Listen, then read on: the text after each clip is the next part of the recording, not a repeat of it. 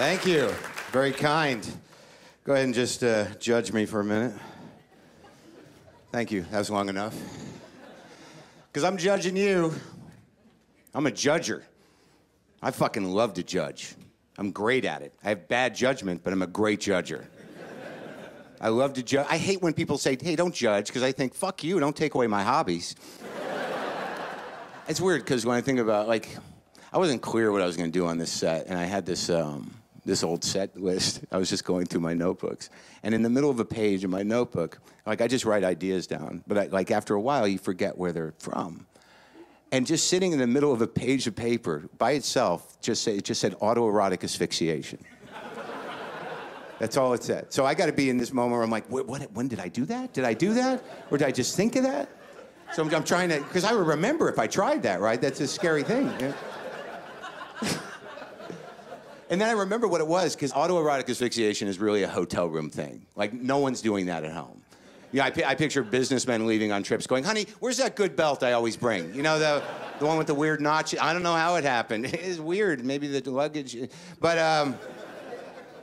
then I kept thinking about it, and I thought, you know, I think autoerotic asphyxiation was sort of invented in a hotel room.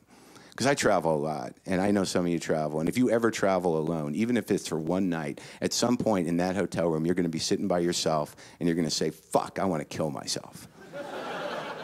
And usually when I say that, about 5 minutes later, I think, nah, I'll just jerk off.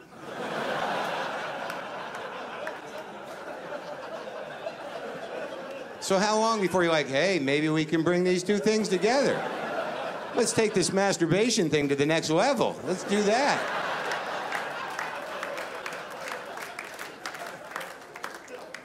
But look, I'm going to share like sort of. It's not a horrible. It's not a sad story. But I almost died recently.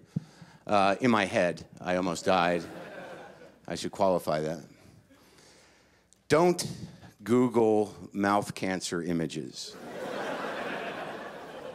Do you need more than that? There's more of a story to it. Should I go ahead and follow that up, or do you want me to just leave it there? I just checked into a hotel in Cleveland, and I was excited. I was looking forward to my lobby waffle in the morning.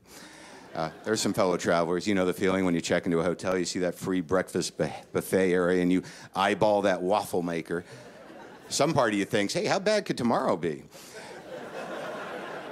At 9:58 tomorrow morning, 2 minutes before that buffet closes, I'm going to be making my own waffle. It's going to feel like my fucking birthday for 10 minutes. So I'm doing that. I'm setting up. I'm getting ready. I'm doing some work, getting ready to do the big work, tweeting, updating my status, you know, putting my slightly damaged, inconsistent brand out into the world for people to appreciate. How do we justify that as work? How is that? How are we all on Facebook and Twitter? Are we grown-ups? Are we grown-ups? Are we culturally 7? Are we 7? Have you ever had that moment where you're updating your status on Facebook and you realize, holy shit, every status update should just say, would someone please acknowledge me? And then you wait it out. Like, yeah.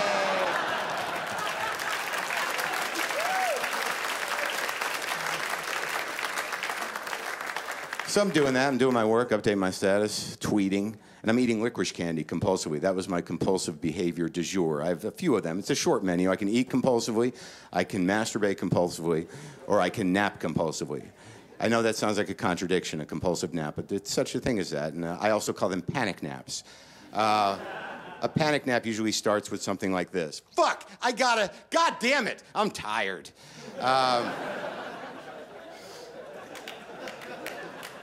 That's the beginning of a panic nap. So I'm eating these licorice candies, and I feel something in my mouth that hurts. I'm like, what the hell is that? Did I bite my lip? What the fuck is that? Do I have a canker sore? What is that? So I go into the bathroom of my hotel room. I pull my lip down. There's these 2 reddish-brown sores in my mouth. So, of course, I say, holy shit, is that mouth cancer? And in 8 minutes, I went through all 5 stages of grief. 8 minutes. All right, first there's denial. That's not mouth cancer. Then anger. Fuck, I have mouth cancer. And then bargaining. God, I know I haven't been that good or really believed in you, but if you're there, could you please not make this mouth cancer? And then depression. I have mouth cancer. And then finally, acceptance. I don't need my mouth.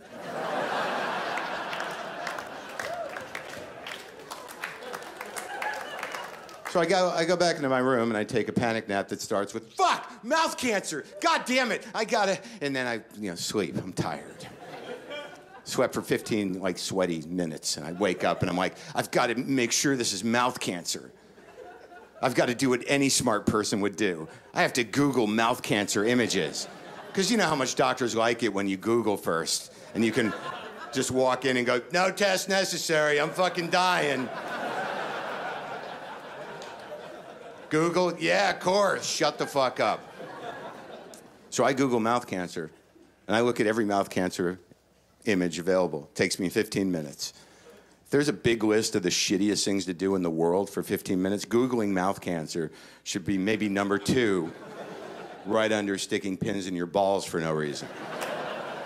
But I don't want to alienate the S&M crowd. I know you're emotionally insulated, need to hurt yourself to feel. So if you want to switch those two up, feel free. So I look at every mouth cancer. Now here's the problem. I could not find my mouth cancer. All right, now I had a couple ways I could have gone in that moment. I chose this way. I have the rarest mouth cancer. They don't even have photographs of my mouth cancer. I should take a picture of my mouth cancer and send it to the Google image people so they can update their resources. I want to help people. Maybe they could name it after me, like melanoma. Maybe that's what this is. And then some part of me says, dude, relax, you don't have mouth cancer. Take a breath. And I say, fuck you, we're dying. And he says, no, seriously, just relax. There's nothing you can do about it now. Why don't you just take a breath? I'm like, shut up, man. We're fucking dying.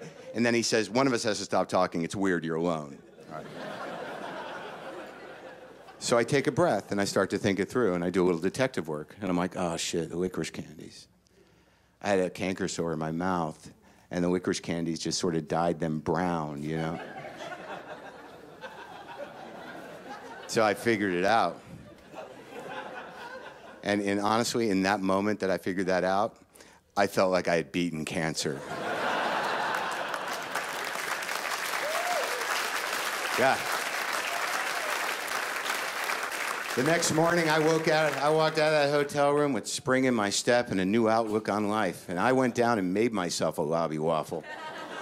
And that was the best fucking waffle I'd ever tasted. You know why? Because I had survived made-up mouth cancer. Thank you very much. Good night.